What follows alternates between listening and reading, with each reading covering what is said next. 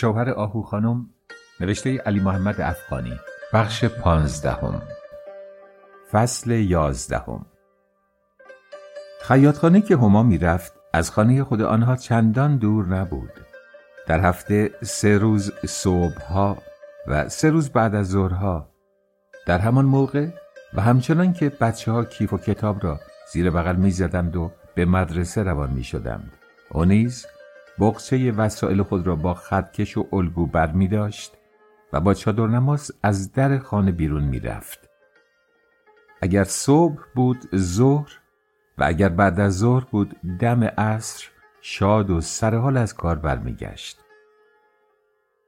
این برنامه روزهای اول اندکی مسخره و حتی عجیب می نمود، تا آنجا که خود او نیز خنده‌اش می گرفت. اما رفته رفته عادی شد. سید میران شوهرش که اطمینان داشت این روش دیری ادامه نخواهد یافت و هما به زودی از کارش خسته خواهد گشت، او را خیاط بعد از این لقب داده بود. تا از در وارد میشد و اسباب و وسایلش را در طاقچه میگذاشت، از روی شوخی زیر چانه‌اش میزد و میگفت: دختر کوچولو، خانم خسته نباشی.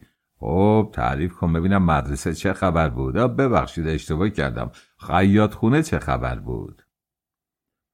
سید میران با اینکه خود اجازهش داده بود، ته دلش راضی به این کار نبود. اما چه میشد کرد؟ به قول خودش وقتی فکری به مغز کوچک هما راه پیدا میکرد، مثل چوب پنبه‌ای که توی بطری بیفتد، فقط با شکستن بطری ممکن بود بیرونش آورد. مرد پاک دل این زمان هنگام آمدن به خانه یا بیرون رفتن به طور خود به خود یا با تصمیم قبلی همیشه راهی را پیش می گرفت که از جلوی خیاطخانه شاه زنان در کوچه نظیف و اعیان نشین خانقاه رد بشود. این شاه زنان یکی از آن زنان پیشرو و قابلی بود که به محض اعلام کشف حجاب در تهران چادرش را کنار گذاشت و از سر برهنه به خیابان‌های شهر آمد. با اینکه از سنش گذشته بود، هرگز در بیرون بدون آرایش کامل دیده نشده بود. صورتی گرد و موقر و زیبا و موهای مشکی کوتاه داشت. اهل شهر همه او را به درستی و پاکی می شناختند و با اینکه در کوچه و خیابان اگر وضعی پیش می آمد و ضرورتی در کار بود، هرگز از هم صحبت شدن با مردان بیگانه ابایی نداشت. هیچ وقت دیده نشده بود که کسی پشت سر او چیزی بگوید. با اخلاق ساده و مردواری که داشت، او به این ترتیب در شهر بزرگ برای خود شخصیت یا حق زنانه غیر قابل تجاوزی کسب کرده بود. باری با خیاطی رفتن هما در کار خورد و خوراک و سایر امور جزئی آنها بی‌نظمی‌هایی به وجود آمده بود. یک روز ظهر که خالو کرم همانجا بود، سید میران به رسم اعتراض گفت: اگه من اختیار در دستم بود، امر میکردم در هرچه خیاطی زنانه دوزی رو که در شهر باز شده تخته کنن. همچنان که امر کردم دکانای آزاد پذیر رو تخته کردن. ما نتونستیم این خانمو شیرفهم کنیم که زن به کار خونش به چسب بهتره. صحبت ابتدا بر سر این بود که چرا دولت نقالی در قهوه‌خانه ها را که یک سنت قدیمی و بسیار رایج و وسیله سرگرمی مردم بود ممنوع کرده بود. خالو کرم که مانند اغلب کردها و به خصوص اهالی دهات خالصه که سفید چغا نیز جزئی از آن بود، از یک روشنبینی سیاسی کلی بهره داشت. ضمن اینکه با طعن و لطیفه عمل دختر عمو را تقبیح میکرد، گفت: سیاست دولت به طور کلی بر این محور دور میزنه که مردم را تا اونجا که میتونه از دور هم بپاشه، با وحدت فکر یا همبستگی های اجتماعی به هر رنگ که میخواد باشه، سیاسی، مذهبی، صنفی، تعاونی مخالفه. در قهوه‌خانه های شهر من شنیدم که بازی شاه وزیری هم قدغن شده. آیا این هم روزخوانی یا کنفرانس حزبیه که در اونجا بشه به سیاست دولت گوشه زد؟ عاقبت خودکامگی حتی در یک خانواده کوچک همیشه با تشنجات تلخ و شدید همراه بوده، چه رسد به یک مملکت بزرگ و کهنسال. من که یک کدخدای با سابقه هستم، خب قبول دارم که رعیت تابع ظلمه. با جبر و زور بهتر کار میکنه تا به اختیار. به قول معروف باید همیشه مثل فیل توی سرش کوفت. هرگز نباید به اون اجازه ابراز وجود داد، یا اگر حتی در کار خود شق القمر بکنه به اون بارک الله گفت. اما این در وقتیه که رعیت صاحب کار خودش نیست و ثمره تلاشش عاید دیگری میشه. حالون که در 4 دیوار مرزهای یک مملکت نه چنین وضع کلی میتونه حکم فرما باشه و نه ملت صغیره که نفع و ضرر خودش نتونه از هم فرق بذاره. هما که مشغول سوهان زدن ناخنهای دست خود بود گفت: از دولت حرف نزنین که بسیار آدم خوبیه. لااقل برای آقای خباز باشی که بد نیست، تا به جای چوب تعلیمی حکمرانای سابق کلاشاپوشو تو دست بگیره و با 2 نفر مأمور دولتی برن یکی یکی دکونای آزادپذیر رو تخته کنن. اما ایشون هر چقدر هم در بیرون صاحب اختیار و اقتدار باشه، باید بدونه که در خونه تابع اراده دیگری که نامش هماست و فامیلش زندی. سر و سینه را برافراشت و با پشت ابروی نازک او را برانداز کرد تا تأثیر این گفته خود را در وی بجوید.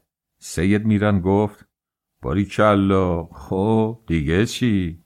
دیگه اون که نغمه‌های خیاطی نرفتن و از این قبیل مطالب رو هم بر من کوک نکن که هیچ خوشم نمیاد. ابدا گوشم بده کار نیست. خب پس حالا که کار به اینجا کشید، از این به بعد در دهانم و با سوزن نخ میدوزم تا نتونم از تو ایرادی بگیرم. لابد اینم یکی از درسای کلاس خیاطی که به تو میدن. ببین زمونه چه زمونه‌ای شده که یک زن به مردش اینطوری جواب میده. خداوندا این 2 سال شاگردی خانم کی به سر میاد که ما بفهمیم تصدیقشو گرفته و دیگه زن خونه و زندگی خودش شده. آیا اون ساعتی که خیاط قابلی شدی منو خبر میکنی؟ اطمینان داشته باش قبل از هر کس تو رو خبر خواهم کرد. چون به مژده این موفقیت فوراً باید زحمت کشیده بری و برام یه چرخ خیاطی سینگر بخری. و اما منظورت از این حرف چیه؟ آیا بازم قصد مسخره کردنمو داری؟ نه والا، چه قصد مسخره‌ای؟ کاملا جدی میگم. میخواستم روزی که سرآمد خیاط‌های این شهر شدی از تو خواهش کنم که لااقل دکمه‌ی کت و جلیقه یا شلوار و پیرن شوهرت رو که به پیسی افتادن، گرفتار شدن، بدوزی یا بدی به شاگردات بدوزن. اوهو، کی بره این همه راه رو؟ این دیگه طول و تفصیل نمیخواد. مثل این که دوختن 2 تا دکمه رو کول شیره. کار 1 دقیقه است. کار 1 دقیقه یا 1 ساعت همینقدر بار سومه که بهت میگم و پشت گوش میندازی. خب کتو بکن بده همین حالا برات بدوزم. نمیخوای بده به زنت برات بدوزه. اون تو این کارا زرنگتره تا من که کلفت تو نیستم. پسرم اون تو قول نده بودی که دختر بچه کسی رو از ده بر من به شهر بیاری کمکم باشه. پس کو؟ این دفعه دیگه لازم نیست عذر بیاری، خودم پیدا میکنم. هما در حالی که از گفته شوهرش رنگش گل به گل شده بود برخاست و با دست خود کت او را از تنش بیرون آورد و روی صندلی انداخت تا بعد از نهار دکمه هایش را بدوزد. بعد از ظهر به خیاطی رفت و بالاخره هم وظیفه خود را فراموش کرد. وقتی که کسی به علت مشغولیات ذهنی دیگر در جریان کاری نیست، نسبت به جزء و کل آن بیگانه می‌گردد. داستان هما هم غیر از این چیزی نبود و از نظر سید میران که اخلاقاً و اصولاً خوی مهربانی داشت و به بیش و کم زندگانی یا صورت ظاهری آن اهمیت نمیداد، این گونه مسائل در خور اندیشه نبود. میکرد دوستش داشت، نمیکرد دوستش داشت. او را زیبای حقیقی میدانست، نه زن حقیقی. این را بارها به خود او گفته بود. آیا فی الواقع آن چشمها که بدیع‌ترین نمونه صنع خدایی بود برای این ساخته شده بود که دود اجاق بخورد؟ آیا این نوع اندیشه ناسپاسی آشکاری به نعمت پروردگار نبود؟ افسوس که نمیتوانست برای دلدار نازنینش مانند صدها زن خدا لایق دیده آن شهر کنیز و نوکر طاق و جفت بگیرد. وقتی که چنین افکاری به مغز سید میران راه پیدا میکرد، طبعا نمیتوانست سهلنگاری های زن را در بردار و بگذار و پخت و پز یا سایر امور خانه نادیده نگیرد. در این میان فقط آهو بود که با بدبینی و نفرت بی حساب جریانات را زیر نظر داشت و اینجا و آنجا همیشه ندا می‌داد: خدا عاقبت ما رو با این زن به خیر بکنه. برای آهو موضوع از بغض و حسادت گذشته جای تعجب بود که با همه اوصاف علاقه سید میران روز به روز به آن زن افزوده میشد که کم نمیشد. با اینکه از سیاهکاری‌های پیشینش بهتر از هر کس دیگر خبر داشت، با دست خودش عکس جوان اجنبی را از او گرفته بود. باز او را میخواست. هر روز رنگی میریخت و هر ساعت ادایی در میآورد. عزت و احترامش بالا میرفت که پایین نمیآمد. برای او جواهرالات و لباسهای جور به جور میخرید. در راه او و اقوام کرد او چپ و راست پول میریخت. به همه سازش میرقصید و اگر امر دایر میشد مثل یک بچه 2 ساله تر و خشکش میکرد. وقتی جزئی ترین کسالتی پیدا میکرد به سرحد مرگ متلاطم میشد. ماشین فکر آهو از درک و حل این رابطه عشقی عجیب به کلی عاجز مانده بود. جز غر زدن‌های بی اثر و خودخوری کاری از دستش ساخته نبود. معلوم شه زن هرچی هیستر پیش شوهرش عزیزتر، قهبگی و لوندی هم مایه میخواد که خدا به هر کس نداده. پروردگار خودت به سر شاهدی که آهو به درگاه تو گناهی نکرده بود. یک دلخوشی کوچک آهو در این موقع که هوایش به خیاطی میرفت این بود که پاره وقتها شام و نهاری درست میکرد که برای آنها نیز میفرستاد. چه که هما به کار خانه‌اش نمیرسید و چون فصل بعد از خرمن بود اغلب اوقات 1-2 نفر از خویشان وی نیز آنجا پلاس بودند. پیش از آن هم زن خانه‌دار و آدابدان هر وقت غذای تفصیلدار یا تنسوقی میپخت شوهر و هوایش را فراموش نمی‌کرد. آش رشته، کشک و بادمجان، کله پاچه یا کوفته سماق از غذاهایی بود که چه هما در کار به او کمک کرده چه نکرده بود با سخاوتمندی و گذشت یک کدبانوی حقیقی سهم آن دو را به اتاقشان میفرستاد. اگر غذای نظری میپخت حتی یک خویشان هما را از نظر نمیبرد. برایشان نگه میداشت تا بیایند قسمت خود را ببرند یا همانجا بخورند و دینشان به گردن او نماند. اگر هما به او بد کرده بود اقوام او چه گناهی داشتند؟ او که از خود قوم و خویش نداشت به کسان هما به چشم قوم و خویش خودش مینگریست. هما از اینکه آهو بعضی وقتها زحمت شام و نهار را قبول میکرد ناراضی نبود. سهل است، مفت خود میدانست. پیش میآمد که آهو و بچه ها هم به دنبال غذا به اتاق بزرگ بروند و همه بر سر یک سفره بنشینند و این موضوع در چنان حالتی که گویا سید میران قسم خورده بود پا به درون اتاق زن بزرگش نگذارد، البته برای آهو نمیتوانست غنیمتی نباشد. با این وجود خونسردی و بی‌اعتنایی مرد نسبت به او سر سوزنی توفیر نکرده بود.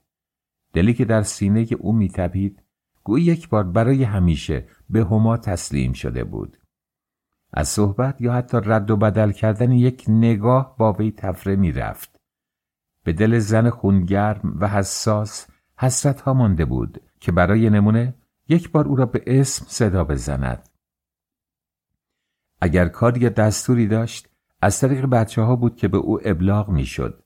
خرجی خانه را که نسبت به 1-2 سال پیشتر 2 قران اضافه شده بود صبح به صبح به وسیله بچه ها که می رفتن پول روزانه خود را بگیرند برای او می فرستاد. کارش به جای رسیده بود که از اینها هم فاصله می گرفت. گاه می شد که مهدی 4 ساله را از کوچه بغل کرده به درون خانه می آورد و بیشتر در مواقعی بود که بچه از دکان بقالی سرگذر چیزی خریده بود و روی پاهای نی قلیانی و نااستوار خود قل می خورد و اتفاقاً پدرش سر می رسید که می گفت وا مک این تویی؟ در این گلوچول اومدی چی بخری؟ ببینم بازم کشمش؟ من میترسم آخرش یه درخت کشمش تو شکمت سبز بشه. از دهنت بو کشمش میاد. او را با محبتی ابراز نشده بغل میکرد تا میان حیاط میآورد و آنجا به زمین میگذاشت. سر تا پا این همه محبت او نسبت به 4 بچه بزرگ و کوچک خود بود. فرصتی پیش نیامده بود و نمی آمد که با آنها ابراز محبتی بکند و خود نیز به صرافت این مطلب که در روابط پدر فرزندی اهمیت بزرگی دارد نبود. بچه ها البته به او علاقمند بودند. این علاقه را پوسته نازکی از نگرانی و عدم اعتماد فرا گرفته بود که روز به روز چوبی‌تر و ضخیم‌تر می‌گردید. نتیجه این که مثل یک ناپدری خشک و بی تظاهر نمی‌دانستند باید او را دوست داشته باشند یا چه. اگر خود را پیش پدر زیادی یا بی مصرف احساس نمی‌کردند، دست کم این را نیز نمی‌دانستند که پدر درباره آنان چه فکر می‌کند. با همه احوال کلارا که دختر بود و قلب نرمتری داشت، تبسم شاد و بیریای خود را هرگز از روی او دریغ نمی‌کرد. بیژن که کله خشک و بی‌اعتنا بود و در دنیای بازیگوشی‌های خود سیر و سیاحت می‌کرد، اغلب در گوشه و کنار خیابان، جلوی قهوه خانه یا دم دکان مقابل او سبز می‌شد و در حالی که یک دستش را پی چیزی موهوم در جیب خالیش فرو برده و دست دیگرش در چاک دهانش بود، خجولانه می‌گفت آقا سنار بده. پرهام نیز با همه حجب و خویشتن‌داری ذاتیش گاهی سلامی مایه می‌گذاشت و 5 شاهی یا چه بسا 10 شاهی می‌گرفت تا قلم و دفتر بخرد. اینها علاوه بر پول روزانه آنان بود. پدر مرد خسیسی نبود. بی آنکه حرفی از هیچ قبیل بزند یا سوالی بکند مضایقه نمی‌نمود. همین و بس. با آن صفا و محبتی که به فرزند جرأت و حق می‌دهد تا با عشق و علاقه هرچه آزادتر از مهر بی‌دریغ و سرشار پدری برخوردار شود، در این مرد وجود نداشت، یا اگر داشت دیر زمانی بود که میدان خودنمایی نمی‌یافت. چشمه‌ای بود که برگ‌های مرده پاییزیان را پر کرده و از جوشش و جریان طبیعی خود باز داشته بود. بچه‌ها که سر به کار بازی یا درس خود گرم داشتند چندان نمی‌فهمیدند و وقتی می‌دیدند پدر از روی ندانستگی اسم آنها را عوضی صدا می‌زند یا اگر در محله‌های دورتر تصادفاً یکی از آنان را می‌بیند نمی‌شناسد، در میان خود را دست می‌انداختند و این حواس پرتی را از زیادی مشغله یا خصوصیات بزرگسالی می‌دانستند.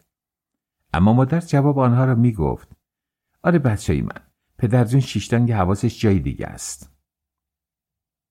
با همه این کم لطفی‌ها که برای زن بلادیده رنجی دائمی شده بود، در شب تیره‌اش امید چون ستاره فروزانی سوسو می‌زد.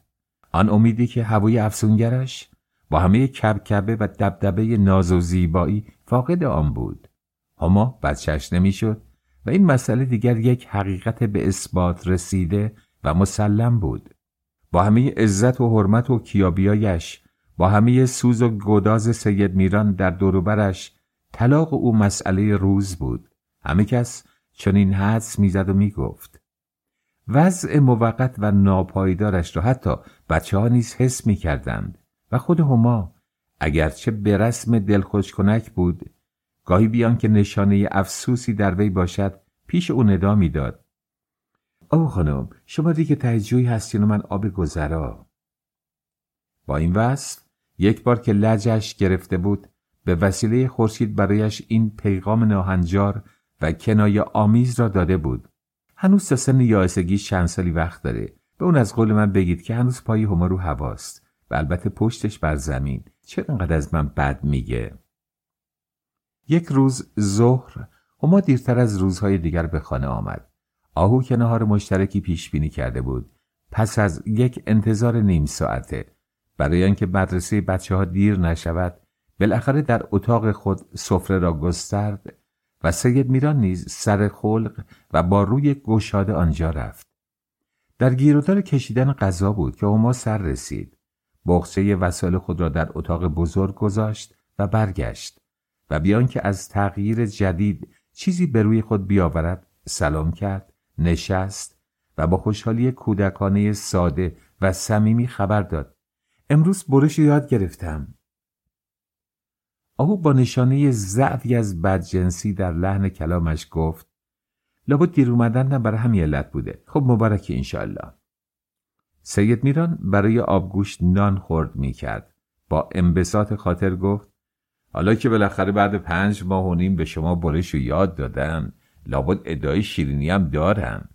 سابق بر این بچه مکتبی و بعد 6 ماه که به سوره عمه میرسیدند، ملا در کتاب میبست و میگفت تا شیرینی نیاری به شما درس نمیدم. یادم میاد من به مکتب شیخ جعفر که در سوک 4 سوق بود میرفتم. به اینجا که رسیدم خدا بیامرزه جمعی رفتگان رو، پدرم نذاش برم. گفت اونا که سواد دارن چه گلی چیدن که تو بچینی. خب خدا بیامرز با زمان خودش میسنجید، چه میدونست که چه خواهد شد. کلارا که بارها دیده بود پدرش بر بی سوادی خود افسوس خورده است، یعنی صحبت دوید. آقا جون مگه سواددار شدن چه کاری داره؟ در مدرسه ما بر اکابر کلاس شبونو باز کردم، تو هم میتونی بیای. سید میران مثل اینکه حرف نسنجیده ای از دهان دختر شنیده باشد به او بور شد و گفت هر وقت شبونایی که از ما ذهن روشنتری دارن در این کلاس چیزی یاد گرفتن، اون وقت نوبت ما هم میرسه. راستش من یکی رو میخوام که همت این کارو در وجودم بدمه. دولت اگر فشاری رو که برای یک شکل کردن لباسا و وضع ظاهر مردم به ملت آورده متوجه با سواد کردن عموم یا سایر قوای معنوی ملت میکرد، نتیجه خیلی حسابی تری میگرفت. آره دختر جون، اینا ماسمالی و محض خالی نبودن عریضه است. وانگهی پدر تو در این سرانه پیری دیگه سواد به چه دردش میخوره؟ کسی که در 40 سالگی تنبور یاد بگیره در گور استاد میشه. کلارا شرم زده سر به زیر افکند و هما در حالی که به سفره نزدیکتر می نشست گفت من اگه بخوام شیرینی بدم به آهو خانم میدم که در این مدت از هر لحاظ جورم رو کشیده. آهو خانم والا من از روی تو شرمندم. ایشالله نمیرم و در عروسی کلارا و شاه بهرام تلافی‌ها رو باز بکنم. با خودم عهد کردم اولین پیرهن زنانی که بریزم مال تو باشه. آهو که برای آوردن تنگ آب به ایوان میرفت دم در اتاق ایستاد، نگاه یکوری کاونده ای به گوینده این کلمات افکند که سید میران معنی آن را با بیان خود تکمیل کرد. چی بود؟ نون اول تنور مال سگه. آهو دستکار اول تو رو میخواد چی کار؟ بچه گل میزنی؟ اون روزم که تو بریدن و دوختن یا بادوزی کردن خوب یاد گرفته باشی، تازه باید یک چند مشغول کردی دوزی بشی و اونم تا 10 تا رو خراب بکنی تا بتونی یکی رو موافق دلخواه از زیر کار دراری. هرگز به شما اطمینان میدم چیزی که از زیر دست و پنجه من بیرون بیاد لااقل ارزش اونو داره که آهو منتش رو داشته باشه. خانم بزرگ که به اتاق برمیگشت نفهمید که هوویش به او لغز گفت. جواب داد چیزی که از زیر دست تو بیرون بیاد تافتی جدا بافته است. ببینیم و تعریف کنیم. مگه منکرش هستی؟ پر واضحه کسی که خودش تافتی جدا بافته است کارش هم غیر از این نیست. همه چیزش تافتی جدا بافته است. میگی نه از شوهرت بپرس. لازم به اینقدر منم زدن نیست هما و حرفتم بر نگردون. این مطلب قبل از اون که تو بگی از خیلی وقت پیش خود اون به من گفته. تا اگه با دل خوش کنک نمیخوای منو خام کنی، عوض وعده سرخرمن اون قواره پارچه سیلک پیراهنی رو که خیچ جعفر از قصر شیرین برای سوغات آورده به من بده. دوختشم به پای خودم. رنگ این پارچه خیلی دل منو گرفته.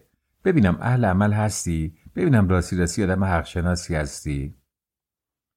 وا چه چیزا، تا بال کی دیدی که آدم هدیه کسی رو به دیگری ببخشه؟ پس تو همون مخمل آبی رو که میگی سوغات خراسان مشهدیه به من بده. میخوای چیکار از صندوقات انداختی بپوسه؟ گرچه لباس مخمل این روزا ور افتاده و منم لازم ندارم، اما میخواستم بدونم میدی یا نه. و تو هم اینقدر منت به سر من نذار. همچین کار فوق‌العاده‌ای برام نکردی که ببینی حق شناس هستم یا نه. غذایی برای بچه و شوهرت پختی که منم لقمه از اونو خوردم. آدم باید نظر تنگ نباشه. فرض کن منم یکی هستم مثل کلارا. او از خوشه انگوری که شاید اولین محصول سرچین کندوله بود چلازه‌ای کند و با ظرافت به دهان گذاشت. آهو گفت وا قیقه بعد از 7 کرده و ادای بکارت. ماشاءالله و انشالله آلبول گیلاس سال نو رو که بخوری 14 سال تموم میشه. خودشو هم با کلارا به حساب میاره. منم یکی مثل کلارا. وانگهی این میخواستم بدونم چطور شد اینجور جاها شوهر مال من شد و جاهای دیگه مال تو؟ ها جواب بده. چرا ساکت موندی؟ لحن اعتراض او علیرغم خلق خوش و بذلگوی هما و سید میران و حتی برخلاف میل خودش به طرز آشکاری زخمی بود. دل بچه‌ها میزد که دعوا سر نگیرد. سید میران ضمن رد و بدل کردن چشمکی با هما قاهقاه خنده را سر داد. زن جوان هم بی صدا خندید و چیزی نگفت. عطر لیموی عمانی آبگوشت اتاق را فرا گرفته بود. گربه که به بوی غذا در اتاق حاضر شده بود، گویی کسی رقم دعوت برایش فرستاده بود، پیوسته میو میو میکرد. هنوز کسی به خوردن مشغول نشده بود. هما با کلارا یک گفتگوی خودمانی را شروع کرده آهسته پچ پچ میکردند. در ظاهر طرف سخن زن او و در حقیقت خود سید میران بود. گفت امروز یکی از همشاگردیام که اسمش سوسن از من میپرسید تو دختر آقای سرابی نانوا هستی؟ میگم آره. میگه بس شوهرت کیه و چی کار است؟ میگم هنوز شوهر نکردم. میگه در این صورت چرا بزک میکنی؟ حالا میخوام از فردا بی بزک سر کلاس حاضر بشم. زیر ابرو من بعد از این بر نمیدارم. این لاکا رو از رو ناخونم پاک میکنم. درست مثل دختر مدرسه ساده، منتها بدون اورمک از خونه بیرون میرم. کلارا دست او را گرفت نگاه کرد. انگشتان خضاب کرده اش قلمی، کشیده و بس زیبا بود. بلاک عنابی یکی از ناخنهایش اشاره کرد و گفت این یکی خودش پاک شده. این یکی رو انگشتان پاک کرده. اون دیگر رو هم که تراشیدم دستم مثل تو میشه.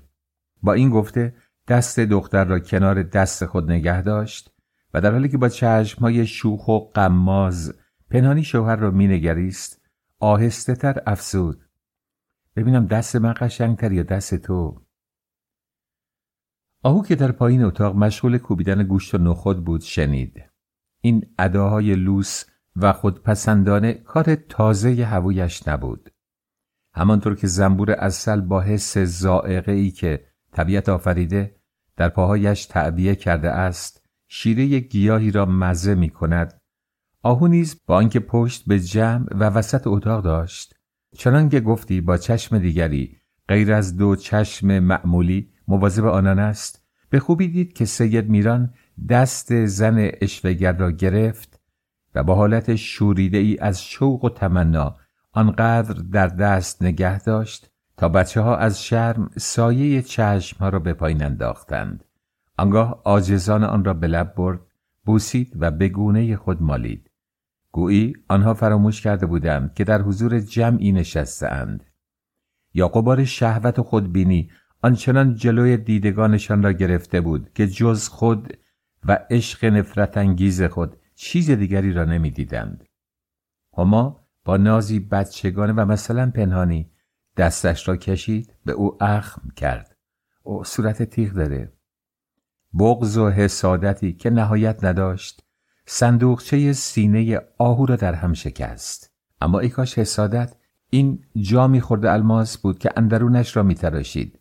دیدن این منظره برای زن بینوا ناگوارتر از آن بود که در تصور بگنجد. اگر اینها نمی دیدند شاید می توانست آن تکه الماس درشت یا گوهر شب چراغی که از خاطرات عشق پیشین خود با این مرد خودکامه در گنجینه دل پنهان داشت و همه دلخوشی فعلیش بسته بدان بود بدلی نداند. ترجیح میداد خود و بچه‌هایش برای همیشه از سید میران دور بودند و شاهد مظلمه های قانونی او نباشند. طوفانی از کین و نفرت نسبت به ستم آشکاری که شوهر و این زن لوند در حق او روا داشته بودند در اندرونش سر کشیده بود. چه چیز میتوانست به این ماجرا پایان دهد؟ اگر به خاطر بچه‌های دستگیرش نبود تا کنون 100 بار خود را از غم زندگی راحت کرده بود. آری، با 2 قرن تریاک که به دست آوردنش آب خوردن بود خود را راحت کرده بود و فقط در این صورت بود که شوهرش به درجه بدبختی و عذاب او پی می برد و فقط در این صورت بود که ممکن بود دل سنگ این مرد جفا پیشه با پشیمانی و اندوه چاره ناپذیر نسبت به اویی که دیگر وجود نداشت اندکی نرمتر گردد. آهو گیج و پریشان از افکار یأس‌آمیزی که در حلقه محاصره‌اش گرفته بود نهار را سر سفره آورد. نه سید میران و هما و نه هیچ یک از بچه‌ها قادر به درک این احساس بودند که او چه می‌کشد. سید میران نانهای سنگکی را که خرد کرده بود در آبگوش ریخت و با دست به هم زد. همه به جز آهو که از گلویش پایین نمی رفت دست به کار خوردن شدند. او غمزده تر از آن بود که میل و اشتهایی به غذا داشته باشد. به علاوه این دیگر غذا نبود، خونابه بود، زقوم بود.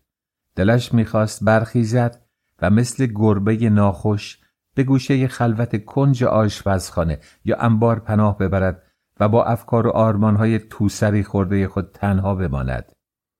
با وجود اینکه هنوز بهار جوانیش خزان نشده بود و از ملاحت و لطف زنانه به قدر کفایت بهره داشت، شوهرش به کلی از او رمیده شده بود. از حدس و گمان گذشته برایش یقین حاصل گشته بود که در میدان رقیب شکست نصیبش شده است. دلهره و ترس ناگواری بر اعضای وجودش رخنه کرده بود، مانند کسی که در عالم خواب و بیداری با آنکه صدای نفس و ضربان قلب خود را میشنود فکر میکند مرده است. کابوس شومی سینه‌اش را میفشرد. به دستای خود نگاه میکرد، استخوانی و مثل پوست لیموی عمانی که در آن گوشه اتاق ریخته شده بود، خشک و قهوه‌ای رنگ و بدون هر گونه لطف و ظرافت بود. دستای او دست کار بود، کاری یک بند عنفوان جوانی آن را از زیبایی انداخته بود. در خمیر ترنجیده شده بود. آب نمک خشک و چروک چروکش کرده بود. جلوی ساج سوخته و برشته گردیده بود. در یخبندان زمستان کبود و شیار شیار شده بود. این دست‌ها زیبا نبود، اما زیبایی را به وجود آورده بود. 4 بچه عزیز و یک از یک بهتر را تحویل داده بود که شکوفه‌های سبز و خرم سعادت و زندگی بودند. این دست‌ها که به خاطر احساس مسئولیت در مقابل آینده بچه‌ها حتی یک دم آسودگی نداشت. همین دست‌های نازنینی که از هر انگشتش هنری می‌ریخت. با همه احوال اکنون در مقابل حریف قدار چیزی جز وسیله شکست او نبود. آیا کسی بود که روزگاری شرح این ستم آشکار و ماجرای تلخی را که بر سر او آمده بود به رشته تحریر درآورد؟ بیشک هر کس آن را می‌خواند. از شدت تأثر اشک می‌ریخت. صورت تیغ داره. پس بی جهت نبود که سید میران یک روز در میان صورتش را از ته می‌تراشید. همان سید میران مؤمن و مقدسی که میگفت تیغ به صورت مرد حرومه. بی جهت نبود که موهای سر خود را هفته به هفته رنگ میگذاشت. پس برای ایشان بود که زلفش پریشان بود. چرا پیش از همه این کارها را نمی کرد؟ آیا او لیاقت نداشت یا دلش نمیخواست؟ توف به تو ای مرد بی عاطفه و انصاف که هرگز مهر و وفا را نشناخته بودی. صفا و صمیمیت که لازمه زندگی است در خانه به این ترتیب که میبینیم جای خود را به بغض و حسد داده بود. حتی همسایه ها میباید در رفتار و گفتار خود کمال دقت را بنمایند، احتیاطکار و سنگین باشند تا پایی را که بلند میکنند بدانند کجا میگذارند. زیرا در خانه از دشمنی های پنهان و آشکار دو هوو همه جا خرد شیشه پاشیده بودند. آهو میدانست و چون زن ساده دلی بود حتی جلو شوهر اقرار میکرد که هوویش از خوشگلی و کشش زنانه فوق‌العاده‌ای برخوردار است. زیبایی هما حسد او را برمی‌انگیخت، لیکن مایه بغض و نفرتش نمی‌شد، چه که اینها چیز خداداد بودند و از آن گذشته خود او نیز زشت نبود. نقصی در بدنش وجود نداشت که به دیگران رشک ببرد. یک روز که بعد از قهری طولانی و کسالت‌آور میان آن دو آشتی و صمیمیتی موقتی پیش آمده بود، آهو بی هیچ منظور گفت: هما تو هم خیلی ظالم بله و شیطان صفت هستی ها. با این لپای هلویی و گردن بلند بلورید مرداری که زنان هم کشتی. مشکل بود تصور کرد که زن بزرگ با این گفته قصد تملق یا برداشت موضوع پوشیده تری را داشت. هما چپ چپ او را نگریست و خوشدلانه گفت: نکنه آهو تو هم عاشق من شده باشی. در این صورت سعادتم تکمیل میشه، چون شنیدم که عشق زن به زن شوم و نامبارکه. آره خوب فهمیدی، من عاشق تو شدم. راستی آهو تو نمیری به جون بازه. بازه به لفظ کردی یعنی سگ سفید. من عاشق اون زلفای الگارسون و مخصوصم چرا قوه همیشگیت شدم که در مغازت میسوزه. کنایه او به دندان طلای هما بود. دلت بخواد مثل من باشی، باید مادر درد بشینه و جفت منو بزاد در عیاری و اشوه‌گری و رندی و دغل‌بازی. خداشم بدونه از دستت بر میاد، تو هم باش. مثل خر دجال هر مویی بدنم سازی میزنه. با مکر و افسون به چشم مار سرمه میکنم. غیر از اینه؟ هما ابرویش را نازک کرد و از روی دوش او را نگریست تا ببیند چه میگوید. این حرف خود آهو بود که پشت سر هوایش پیش خورشید زده بود. جواب داد: بله، جلو رو خودت تکرار میکنم.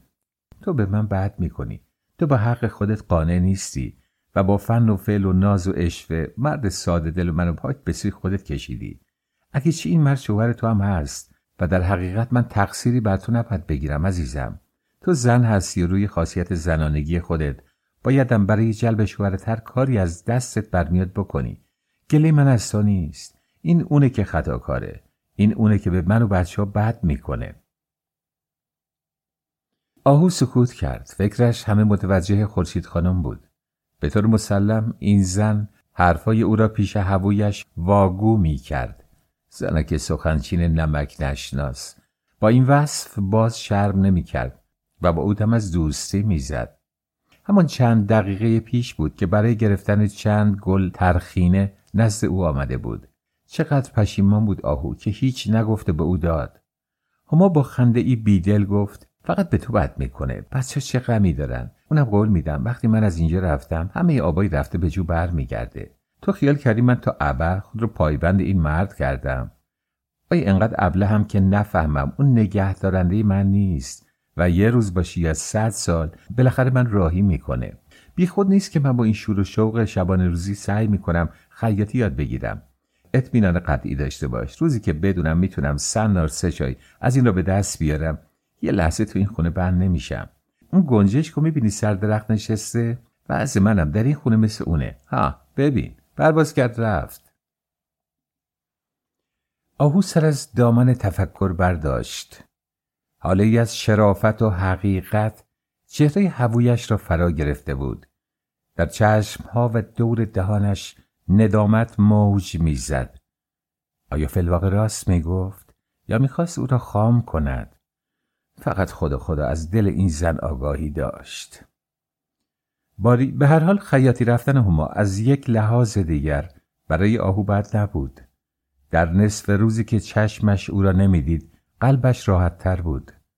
هوایش همچنان که گفته بود در این روزها کمتر به خودش می پرداخت و این مسئله علاوه بر آن که نشانی عشقش به فرا گرفتن خیاطی بود هم گواه بر آن بود که اداهای او پیش از آن زایده بیکاری و افکار مهمل بود که اکنون از شرش راحت گشته بود.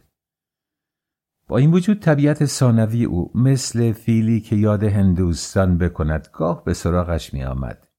می خواست در آینه میان طاقچه گوشه چشم خود را نگاه کند. می گرفت خود را میان اسباب آرایشش همچنان محاصره می کرد که عثمان در میان مجلدات قرآن و به این ترتیب می نشست که دیگر بر نخیزد تا غروب آفتاب و پیدا شدن سر و کله سید میران. در این صورت او از خیاطی رفتن آن روز صرف نظر کرده بود. در چنین مواقع معمولاً آهو بعد از آن که برای بار دوم و سوم از در یا پنجره سرک می‌کشید و می‌دید هنوز مشغول ور رفتن به خود است، از پشت سرپوکش می‌گذاشت و پیش خود یا چنان که همسایه‌ها نیز می‌شنیدند می‌گفت: خودتون صورتت بیفته تحفه نتنس. کاش که خدا این چشم و ابرو به تو نداده بود. دیگه بلند نمیشه گورشو گم کنه. اگر بیژن در خانه بود به صدای بلند دم میگرفت. 100 نفر آینه به دست سکینه کچل سرشو میبست. آهو با علامت دست او را میترساند. هیس بلا گرفتی پر رو، حوصله دعوا ندارم. غافل از آن که هوایش در اتاق خوب میشنید، منتها سکوت میکرد و لبخند میزد. طرز آرایش هما اگر ویرش میگرفت و میکرد همیشه استادانه بود. ابروها را عوض آن که با وسمه پهن و سیاه کند باریک و هلالی میکرد. در فردادن موی مژگان، گلگون کردن پلک‌ها و گونه همان ظرافت و حوصله‌ای را به خرج میداد که یک هنرمند بزرگ در ایجاد اولین شاهکار قلمی خود و این مهارت را او در خانه سید میران بود که به دست آورده بود. این مرد ستایشگر و هنرشناس همیشه به او میگفت زن برای شوهر خود حق داره هر طور که میخواد غنج کنه. به او توصیه میکرد که در بیرون از خانه رفتارش باید ساده و بی هر گونه آلایش باشد، برای آنکه در تهیه مایحتاج زنانه خود با فروشندگان مغازه ها روبرو نشود. پنهان از آهو برای او از بازار سرخاب و سفیداب می‌خرید و می‌آورد. اولین روزی که آهو از چنین چیزی با خبر گردید، مثل آهکی که آب ببیند وا رفت. فکری مانده بود که شوهر سختگیرش در جلو یک زن آنچنانی تا چقدر باید خود را کوچک نموده باشد که برایش از این نوع خریدها بکند. این چیزها بود که نفرت او را برمی انگیخت و آتش به جانش میزد، نه زیبایی خداداد هما. خود آهو پیش از زندگی هووداری در فاصله بین بنداندازی ها که گاه سر به 3 ماه میزد کمتر دیده شده بود دستی به صورت آورده باشد. آن آینه کوچک قابچوبی که هدیه خالجان و یادگار دوران عروسیش بود با او سابقه انس و الفتی داشت، اما دیر زمانی بود. به عنوان یک وسیله بازی در دست بچه ها می گشت و از اینجا به آنجا می افتاد. پس از آن در طول چند سال خانه‌داری آینه های قد و نیم قد دیگری نیز به وسایل خانه اضافه شده بود، لیکن هیچ کدام از لحاظ این زن و قنج و بزک های خانگیش مصرف حقیقی پیدا نکرده بودند. او از ابتدای زندگی شوهرداریش هرگز توجه مخصوصی به خودآرایی ننموده بود، نه از آن جهت که کار و گرفتاریش فراوان بود و فرصتی به دست نمی آورد، یا اینکه محیط خانه همسایه‌داری چنین اجازه ای نمیداد، بلکه از این لحاظ که فکر میکرد شوهرش در این اندیشه ها نبود. سید میران سرابی اصولاً بزک و قروفر را برای زن بچه‌دار و کدبانویی در تراز او سبک و ناشایست میدانست. این چیزی بود که گذشته چندین ساله به ثبوت رسانده بود. اما آنچه را که اینک آهو میدید غیر از این بود. چیزها میدید که به 2 چشم خود زنین میشد که نکند عوضی میبیند. هما اگر به خیاطی نمیرفت، صبحها اغلب دیر وقت، یعنی هنگامی از خواب برمیخاست که آفتاب کاملا پهن حیات شده بود. بی اعتنا به اینکه در خانه مردی هست یا نه، سربرهنه به حیات می آمد. نزدیک نیم ساعت در کنار حوض یا لب چاه معطل می کرد. دندانهای خود را مسواک می زد. دست و صورت را با صابون عطری که برای پوست لطیفش ضرری نداشت، بلکه موجب تازگی و طراوت آن می شد، سفت و صاب می داد. و در یک چنین کیفیتی سید میران نیز که به خاطر برخاستن و پایین آمدن او از تخت خواب میان حیات هنوز از خانه بیرون نرفته بود، در تمام مدت از پنجره رو به حیات چشم منتظرش را از وی بر نمی گرفت. او که با عادت قدیم همیشه در تاریک روشن صبح از خواب بر می خاست.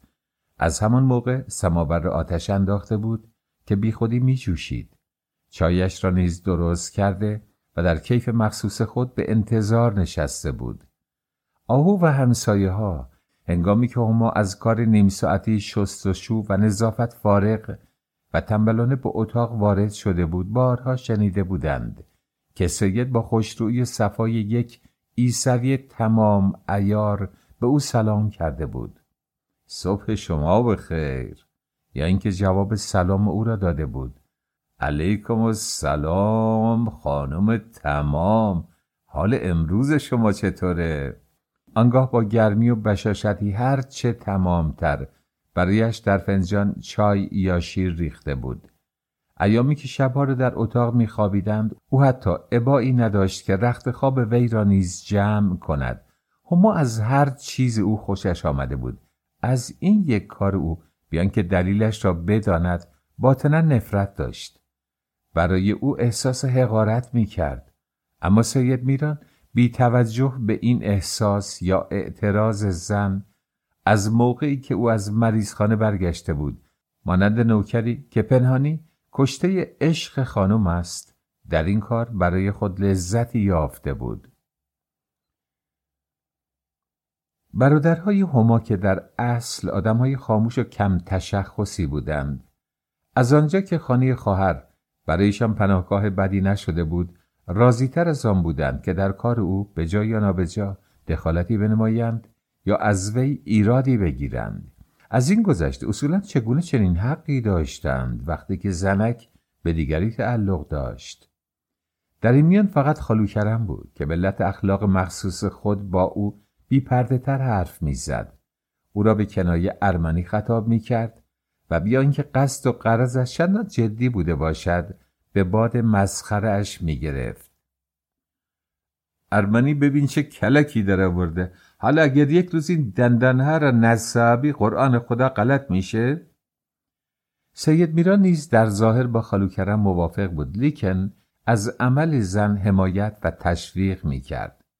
مسواک زدن در شریعت ما مستحبه. پیغمبر اسلام همیشه اون رو به صحابه توصیه میفرمود. نظافت جزئی از ایمانه. خداوندگار عالم از فرعون که خطاکارترین بندگانش بود خوشش می اومد، به این علت که ریشهاش رو خار می کرد. و من از این هما که هرچی برای صابون میخرم باز میبینم احتیاج داره. وقتی آهو این چیزها رو میدید، با همه یه طبع ساده پسند و بی تکلفی که داشت، نمیتوانست نسبت به وضع ظاهر خود خونسرد و بی قید بماند. این کار بدان معنا بود که میدان رقابت را هرچه بیشتر برای حریف رند و مفت خوددان خالی بگذارد. روش آرایش او برعکس هما به طرز قدیم بود. ابروهایش را مثل پر کلاغ با وسمه مشکی می کرد و به هم می پیوست. چشمانش را سرمه می کشید و خال کنج لبش را که به قول بعضی همسایه ها به همه زیبایی هما سر بود پررنگ می کرد.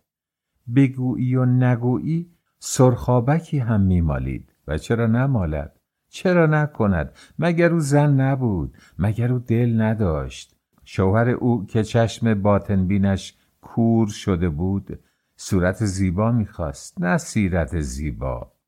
اتفاقا اگر کسی خوب در بحرش فرو میرفت، آهو از یک زیبایی عمیق و جا افتاده تری برخوردار بود که خط کوفی نسبت به نستعلیق دارد. اگر کمی استخوان بندیش درشت بود، این برای زن که میباید فرزندان سالم و درشت بزاید عیبی به شمار نمی رود.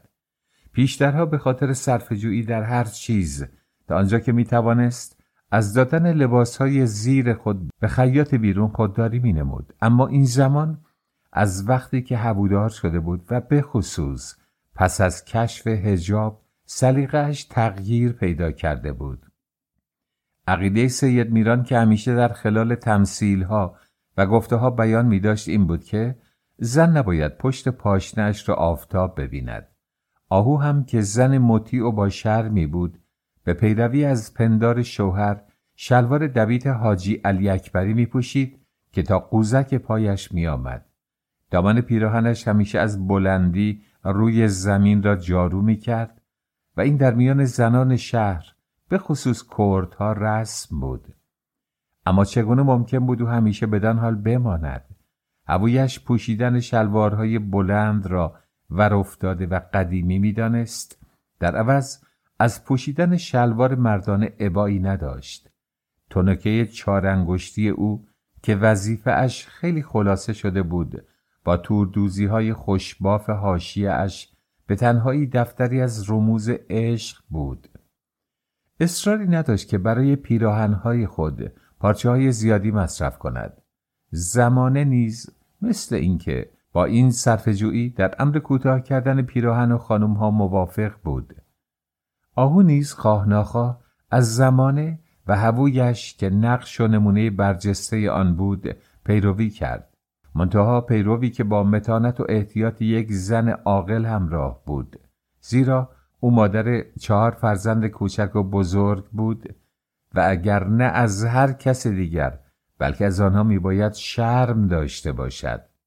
بچه‌های او همه چیز را میفهمیدند جز یک احتیاج انسانی مادر را. وقتی که با پنهان نگه داشتن درد درونی و خونسردی ظاهری به آنها میگفت به پدرشان بگویند که بیاید برای آنها قند بشکند، پرهام جواب میداد چه لازم کرده که اون بیاد؟ خودمون میشکنیم. آیا کاری داره؟ کاری نداره، اما میخواستم بیاد. آقا شما هم حقی دارید مادر جون. مثل کیسه آبگر همش رو شکم این سلیطه چسبیده و میترسه از پهلوش جون بخوره بادونو ببره. علاوه اون قدر بهتر میشکنه، ما خوردش میکنیم. به جای تک پوش های لاستیکی سابق کفش پاشنه بلند را انتخاب کرد. البته زمانی که در این چیزها کلی تغییر پیدا کرده بود روی اون نیز تأثیر میگذاشت، ولی آهو در همه کار یک چشمش به هما بود، تا آنجا که یک بار به تقلید او قصد کرد موهای خود را کوتاه کند. همسایه‌ها دستش را گرفتند و نگذاشتند. نقل التماس کنان گفت حیف نیست تو رو به خدا عزیزکم که موهای به این نازنینی رو به دست جلاد قیچی بسپاری. مردم آرزو میکنن چنین موهای خربنی داشته باشن و ندارن. خواهر شوهر او افسود او رو که میبینی سرش رو آلگارسون میکنه کارش از جای دیگه خرابه. مو خوره داره، مجبوره. آره خورشید این حرفو بعد نگفتی و حسرت به دل ما مونده که غذای درست بکنه و تاری از موهاش توش نباشه. این مطلب رو من اغلب از دهن سید میران شنیدم. با همه بامبولی که میزنه نمیتونه از ریزشش جلوگیری کنه. میبینم روزی رو که کچل شده و کلاگیس به سرش گذاشته. نقره با نوعی بی‌طرفی گفت نترس، اون روز عزتش بیشتر میشه. کچل شانس داره، اون کور هم باشه سفید بخته. چه خوب گفتی نقره. این مرد دلکور نمیدونم از اون چه دیده که از ما ندیده بود. گویی هما اون مرغیه که تخم دو زرده میکنه یا بزی که شیردونش برای پنیر مایه خوبه. آخ از این بی‌وفایی روزگار. حوصله‌ام از کار و کردار اینا رفته رفته داره سر میره. قصد آهو به کوتاه کردن موهای خود از چشم هم چشمی گذشته. بیشتر به علت انبوهی زیاده از حد آن بود. در حمام تنها یک دلاک لازم داشت که سرش را بشوید. شانه کردن و حتی خشکاندن آن پس از آب مکافاتی بود. هر کس را میدید که از حمام برگشته و باری از روی دوش خود برداشته است میگفت خوش به حالت، ای کاش سرمو داده بودم با خودت برده بودی. اگرچه حاجی خانم که به قول سید میران با او گیسک ریسک داشت رفته بود، کسان دیگری از همسایه ها بودند که در بافتن گیسوانش به او کمک کنند. گیسوانی که دسته های بافته‌اش در حال نشسته تا روی زمین می آمد و مورد تحسین همگان بود. خورشید خانم می گفت گیس آب دل را می خورد و شادی و سعادت حقیقی هر کس را می توان از روی بلندی گیسوانش فهمید و با این حساب هما که موهایش کم رشد کوتاه بود از یک سعادت حقیقی برخوردار نبود. سعادت او یک تابلوی بدلی بود که دیر یا زود از پنجره به بیرون افکنده می شد. از نقطه نظر یک مرد آهو از زیبایی‌های مشخص دیگری نیز که من جمله لبان قلوه‌ای او بود بهره داشت. هر کس یک بار چشمش به او می‌خورد آنقدر بود که باز برگردد و با دقت بیشتری او را بنگرد. وقتی جلوی آینه می ایستاد از خودش نمی توانست ایراد بگیرد. حتی گاهی خوشش می آمد. چشم‌های مشکی بادامیش با آن حالت خوش تسلیم نجیبانه‌ای که داشت، روشنی و گیرندگی دوران قبل از بچه دار شدن را هنوز در خود نگه داشته بود. با همه سکوت غم‌انگیزی که به اصطلاح خودش نصیب و قسمت به او تحمیل کرده بود، خوشبینی و امیدی توأم با غرور و بینیازی مثل سکه‌ای که در چشم افتاده باشد از عمق این چشم‌ها تابش داشت. صورت بیضی شکل، پوست لطیف و شاداب، لب‌های گوشتی و به خصوص تبسم نمکین او حتی در حالت معمولی گرم و گیرنده بود. گیرندگی ساده و بی جلوه‌ای که تپش‌های یک قلب حساس، خونفشان و شوهر دوست را عیان می ساخت. از رفتار و حالت او به همان نسبت که از هوویش اشوه و ناز میبارید سادگی و فروتنی خوانده میشد. سادگی و فروتنی که به بیننده نجابت و محبت را القا میکرد، نه هوس یا حسد را. فاطمه دورنگه مشاطه مخصوص او که در این اواخر به طور مرتب هر 20 روز یک بار به سراغش می آمد و دوغرانی نقره را زنده می کرد، چه بسا در حین کار یا موقعی که به قصد رفتن سر حوصله بساط خود را بر می چید و در کیف می گذاشت، نگاه دلگرم کننده ای به او می انداخت و به لبخند می گفت خانم به خدا نمیدونی چی شدی؟ همه مشتریا که تا کنون داشتم تو هرگز ندیدم کسی مثل خوشبزک باشه. من که زن هستم حواس میکنم اگه بذاری کنج لبتو ماچ کنم. حالا نمیدونم خودت میپسندی یا نه. آهو آینه را از دست او میگرفت و با نگاهی بیشتر آمیخته به تحسین تا عیب جویی صورت از زیر کار در آمده خود را برانداز میکرد. لبهای خود را 2-3 بار به هم میمالید تا قرمزی تندش کمی محو گردد و آنگاه مثلا چنین میگفت دست درد نکنه فاطمه خانم، ابروامو این بار بد در نیوردی. خوب شد در دست این وسمه راحتم کردی. مای جلو سر من بد نشد، اما چه فایده؟ به قول یارو گفتنی 1000 بهبه فروشنده به یک نه خریدار نمیارزه. چون 2-3 بار صحبت کوتاه کردن موهای خود را با مشاطه به میان آورده بود، فاطمه با اینکه خودش نظر مخالف داشت، یک روز بالاخره با جرأت و جسارت کسی که در کارش خبره است قیچی را برداشت و از نزدیک گردن گیسوی او را 2 تیکه کرد. آهو تا آمد بفهمد چه می کند کار تمام شده بود. در آینه نگاه کرد و از روی خجلت دستش را دم دهانش گرفت و لبخند زد. مثل این که خوب نشد فاطمه خانم. توی سر حوصله کن خانم، من هنوز با اونا کار دارم. در حد جد و شکنش دامی بذارم که به زنگاه 100 دل دیوونه باشه. من اگه تا بال دست نگه می داشتم و نمیخواستم اونو کوتاه کنم از این جهت بود که حیفم می اومد. منتها تقصیر با من بود که زود آینه رو به دست تو دادم. اتاق از وجود بچه ها به جز کلارا که دختر او بود و حق داشت تو بیاید قرق شده بود و این به آنها امکان میداد تا در کار خود شتاب نکنند. مشاطه با دقت فراوان و در چنان وضعی که عرق از سر و رویش میریخت آنچه گفته بود کرد. آخرین فوتوفن و جادوگری هنر خود را در موقع فر زدن روی دایره ریخت و وقتی که با شرم و رو در بایستی خاص مزدش را گرفت و خداحافظ گفت، آهو چند بار به آینه نظر انداخت. علامت نارضایی در چهرهش موج میزد. موی کوتاه به صورت بیضی شکل او نمی آمد. با این وجود مشکوک بود. معلوم نبود شوهرش در همین حال او را بهتر نپسندد. چه بسا که زن در آرایش موی و روی و لباس خود چیزی را میپسندد که مرد چیز دیگری را. مشاطه به او اطمینان داد. اگه فکر میکنی خوب نشده کاملا اشتباه میکنی و این اشتباه از اون جهت که هنوز به آرایش تازت انس نگرفتی. اتفاقا شب که سید میران به خانه آمد بلافاصله پی او فرستاد. آهو هولکی چادر نمازش را روی سر انداخت و به آن اتاق رفت. معلوم شد شوهرش به همون زودی ها، یعنی روز جمعه که پس فردای آن شب بود، در باغ مهمانی دارد که باید به بهترین شکل ممکن از آنان پذیرایی به عمل آید. این مهمانی از قرار معلوم به افتخار ورود شهردار جدیدی بود که تازه از تهران انتخاب و با پست سفارشی 2 قبضه به صوب دیار غرب اعزام شده بود.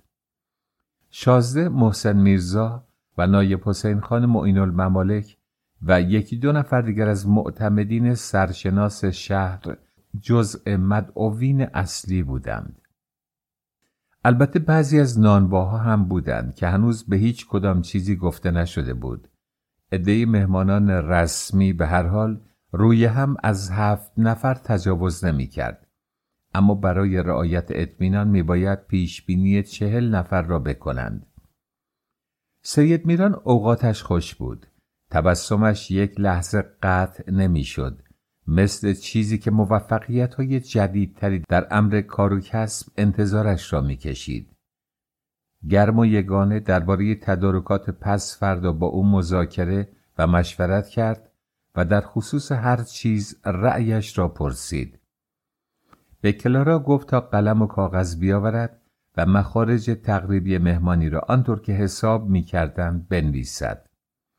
به خان بابا برادر هما و جعفر یکی از اهالی سفید چغا که آن شب آنجا بودند و قصد داشتند صبح روز بعد به ده حرکت کنند، سفارش کرد که حرکت خود را 2 روز به عقب بیاندازند.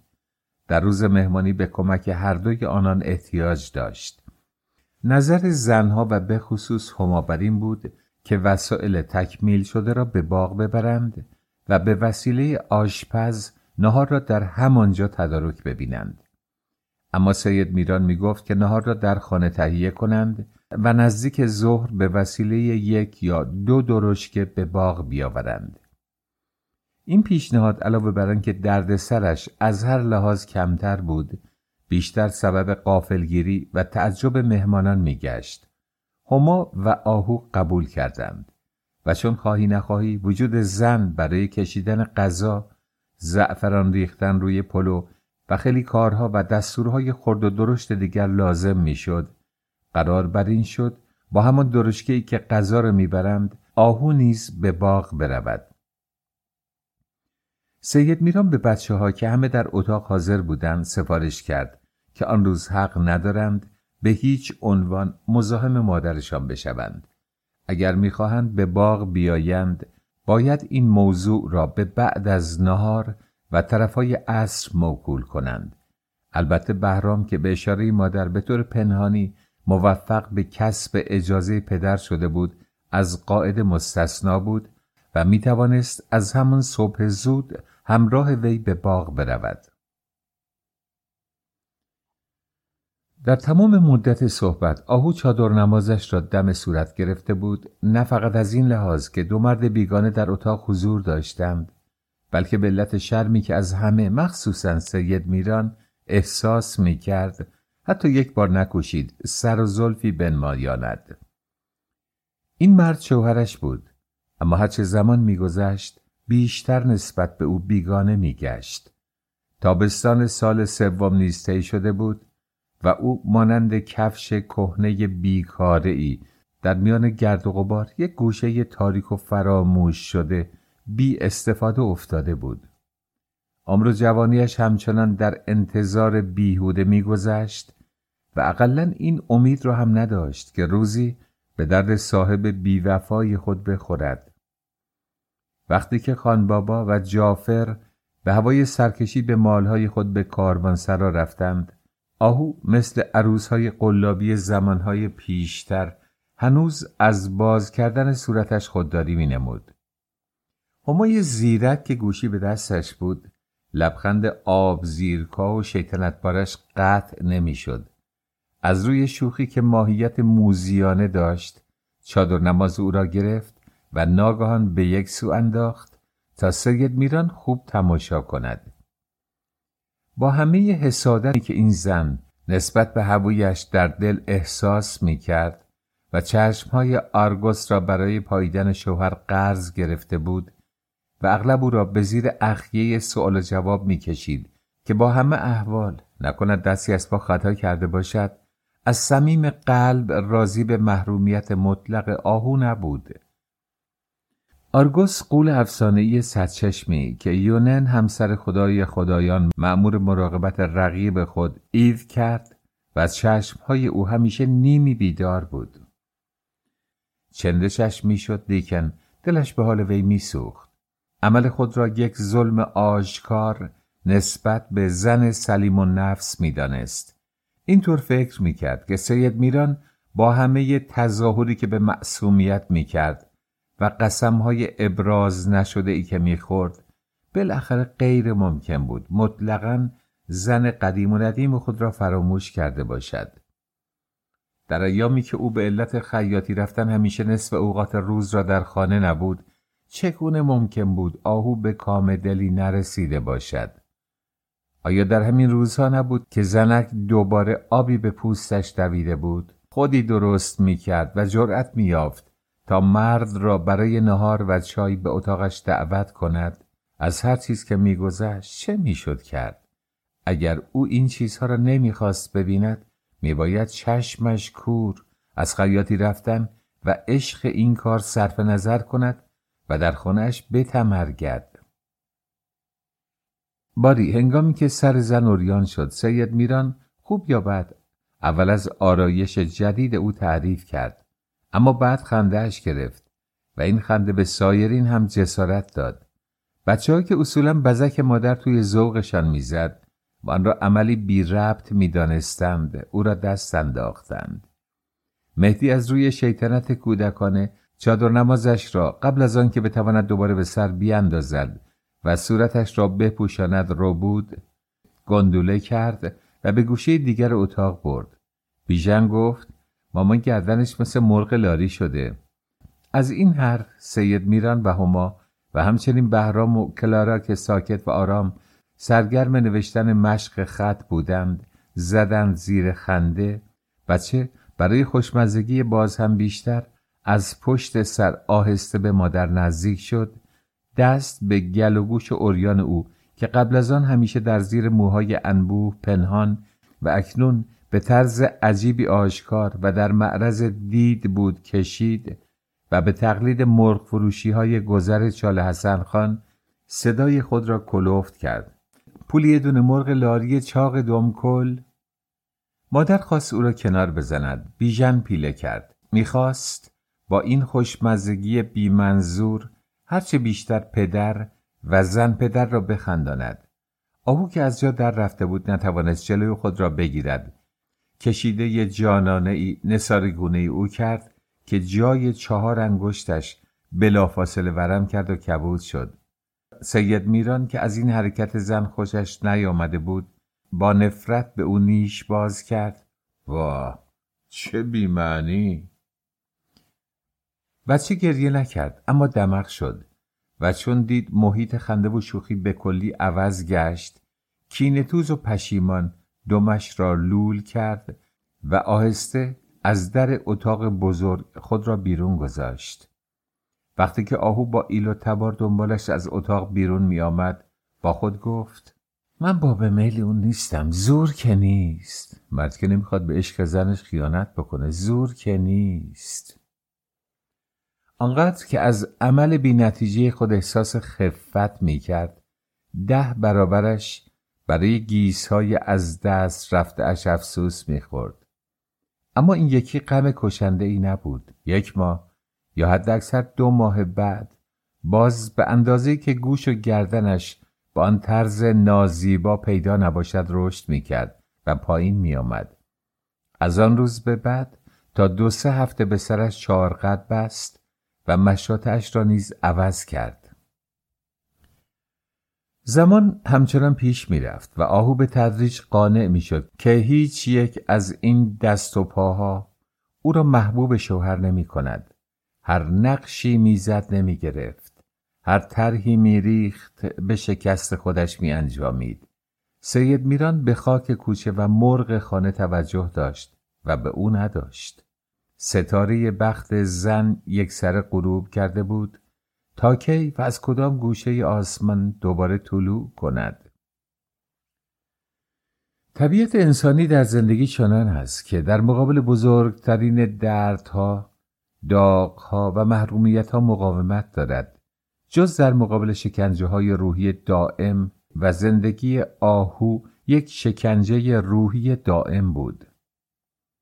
با آنکه دور و برش شلوغ بود، تربیت بچه‌ها، مهر ورزیدن و پرستاری از آنها سرگرمش کرده بود، از یک چیز به طور کشنده‌ای احساس رنج و خاری می کرد و این همان بی‌مهری یک روی و روند شوهر بود. گاهی وقتها و به خصوص هنگامی که بچه‌ها با نافرمانی‌ها و شیطنت‌ها یا چشم سفیدی‌های خود به سطوحش می آوردند، از روی حرص به صدا در می آمد. بگیرید به تمرگی ذلیل مرده ها، به خدا دیوونم کردید، از زندگی بیزارم کردید.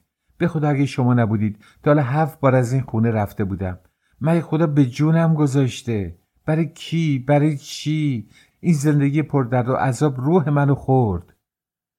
و در چنین لحظات اغلب بیژن که رفته رفته بچه شرور، ناراحت و لغزگویی از میان در می آمد به او پرخاش می کرد.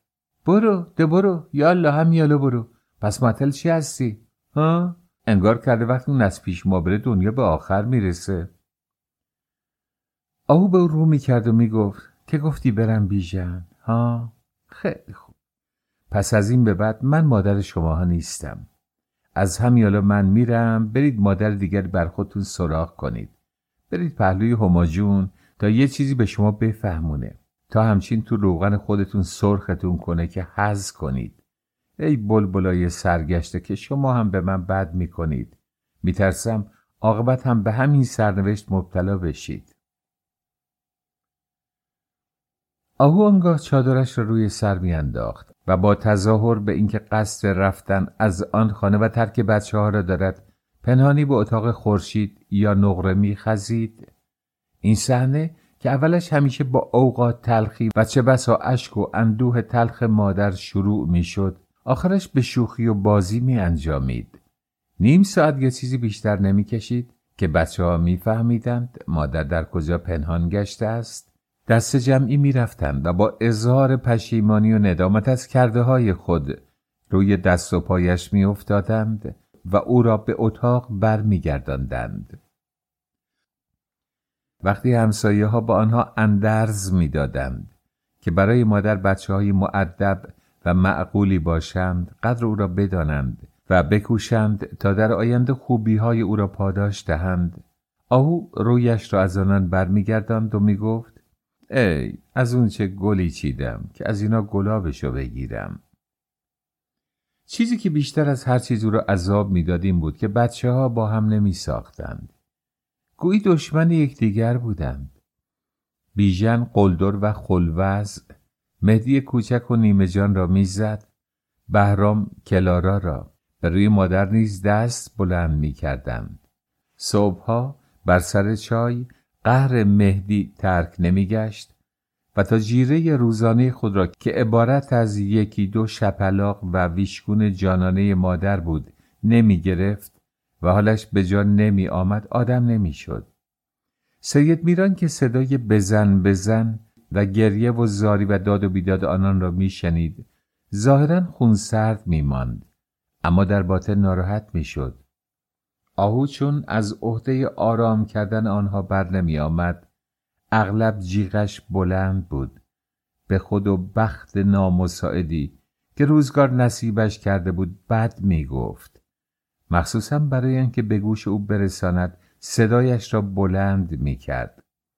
سید میران با رفتار غیر منصفانه خود نسبت به زن بزرگش، با خونسردی و بی‌اعتنایی در امر تربیت و اخلاق بچه ها، برای آهو زندانی ساخته و پرداخته بود که میله هایش همان بچه ها بودند و آهو با همه احوال از روزن همین بچه ها بود که آسمان روشن و امید بخش فردا را به چشم میدید. بچه های عزیزی که یک لحظه از زندگیش بدون آنها هیچ و پوچ بود. بچه هایی که چشمان جوهری زیبا، لبان گوشتالود و موهای پرپشت مشکی داشتند. آیا او حاضر بود یک موی همان بیژن شروری را که هرگز در غم مادر نبود، یا مهدی لجوج و حساس را که همیشه به چادر مادر چسبیده بود بدهد و نصف ثروت دنیا را با لذاذ رنگ و وارنگش بگیرد؟ مسلماً هیچ تردیدی نبود که نمیداد. پس چرا باید ناسپاسی کند و دائم جگر خود را بخورد؟ روی این زمین اغلب و بخصوص شبها که بچه ها خوابیده بودند و او بیدار، با خود می اندیشید اگه راستی این بچه ها رو نداشتم تکلیفم چی بود؟ خدا رو شکر که چشمم به وجود اینا روشن شده. زندگی من اینان، آینده من اینان. ناراحتیم برای چیه؟ از بس قصه خوردم، قصه دونم در اومد. از میان بچه ها مهدی را که به مدرسه نمی رفت و مونس دائمی و جدایی ناپذیرش بود بیشتر از سایرین دوست می داشت. با اینکه دیگر چندان کوچک نبود، مثل یک بچه 2 سال او را می گرفت، به هوا می انداخت، باز می گرفت و از گونه هایش ماچهای آبدار هرسالود که صدایش به گوش همسایه ها می رسید بر می داشت. او را با محبتی بیکران به سینه می فشرد و می گفت: سرجوی من، دلجوی من، شوهر من، همه کس من، تا تو رو دارم هیچ غمی ندارم، هیچ آرزوییم ندارم. و این نوع گفته و تظاهرات که تجلیات چاره ناپذیر یک قلب شکست خورده بود، با همه حقیقت بیشک و شبهه‌ای که در بر داشتند، از این جهت نیز بود که آهو نمیخواست جلو همسایه ها و مردم خود را از تنگوتا بیاندازد. برای آنکه کمتر به فکر فرو برود، شبها در اتاق بچه ها را به بازی و تئاتر وامی داشت. پرهام چادر مادر را عمامه میکرد، به سر میگذاشت، عبای زری قدیمی پدر را روی دوش میانداخت، روزخوان میشد و به منبر میرفت و چون از صدای گیرنده صاف و رسایی نیز بهره‌مند بود، کاری میکرد که تمام همسایگان خانه آنجا به تماشا گرد می آمدند. بچه ها با اداهای مسخره پامنبری می کردند، دروغی می گریستند، راستی می خندیدند، می زدند و می رقصیدند، می خواندند و هورا می کشیدند و از این بزن و بکوب و سر و صدا که هیچ امر و نهی و بند و باری نمی شناخت، اتاق را روی سر می گرفتند. آیا آن 2 جغد نر و ماده شوم هم در اتاق سوت و کور خود به این اندازه خوش بودند؟ مسلم بود که تنبلی و سکوت و همیشه در یک جا لم دادن چیزی جز کسالت و رغبت در دنبال نداشت. حالان که آهو همیشه زنده و در جنب و جوش زندگی بود و هرگز از کار و کوشش در راه بچه‌هایش آرام نمی گرفت. آری این بچه ها در زندگی او نقش بزرگی بازی می کردند. لحظاتی که دا غافل می شد پی کاری یا کشیدن قلیانی به اتاق همسایه ها می رفت و وقتی بر می گشت و می دید که اتاق تمیز و مرتب را به خیش بسته اند، مواقعی که خسته و بیهوش تسلیم خواب خوش شده بودند، مدرسه آنها، حتی بیماری آنها برای او مشغول کننده بود.